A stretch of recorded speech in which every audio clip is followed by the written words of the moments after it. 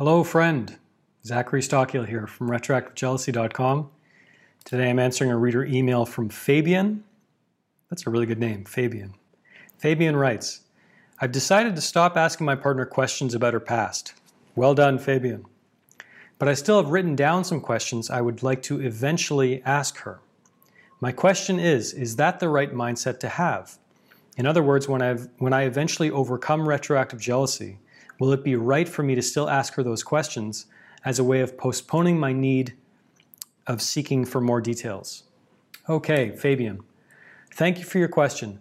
This is a method which I don't necessarily advocate, but I would also say if you find this helpful, if it's helping you resist the urge to ask your partner more questions and to cause more drama and to sort of keep the wheels of retroactive jealousy spinning, then by all means. I mean, if you want to journal or whatever, if you find it helpful. I mean, I have some issues with that approach, frankly, because that way when you flip back to that journal, then you see this massive list of questions and that could trigger a bunch of, your jealousy all over again. Might keep you kind of dwelling in these questions that maybe you don't necessarily need the answer to.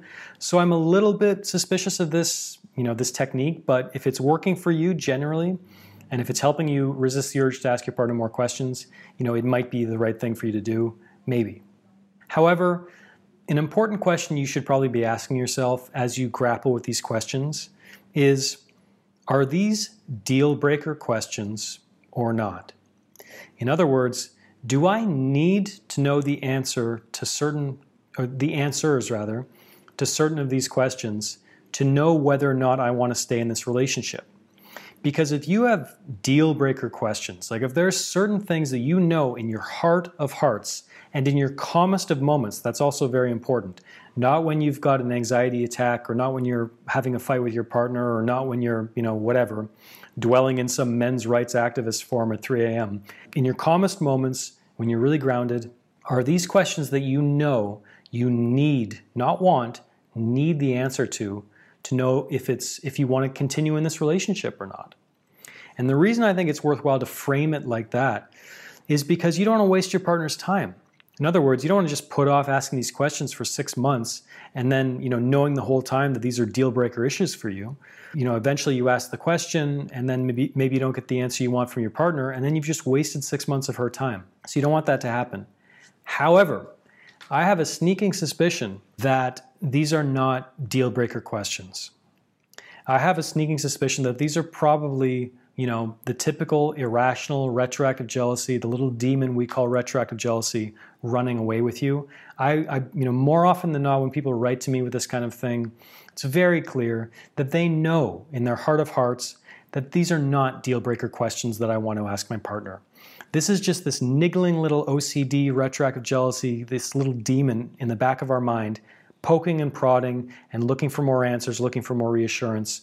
Because for most retroactive jealousy sufferers who are engaged in this cycle, there's this sense, and it might be a subconscious sense, but there's this sense that if I just get the answers to 1 or 2 more of these questions, my curiosity will end, I won't be curious anymore, and my retroactive jealousy will basically just sort itself out and everything will be great.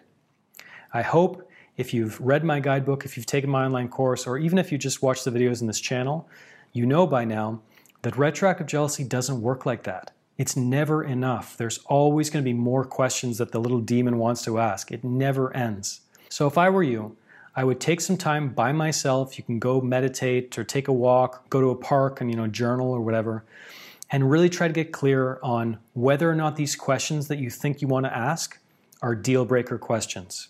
Now, an example of a deal breaker question might be, I don't know, for example, have you been married before?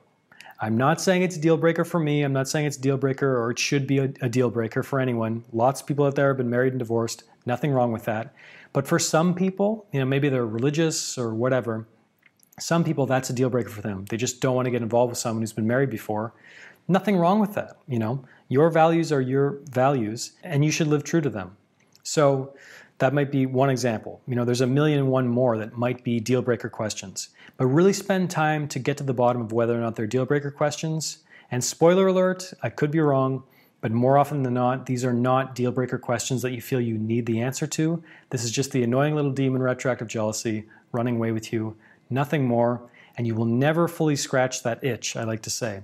You'll never get to the bottom of your retroactive jealousy that way by asking your partner endless questions about their past.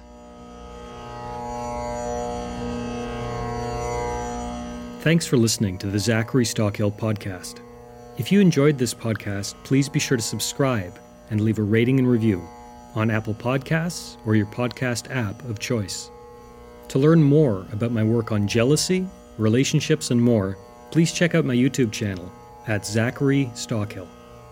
For information about my online courses, books, and coaching service, please visit my website at retroactivejealousy.com.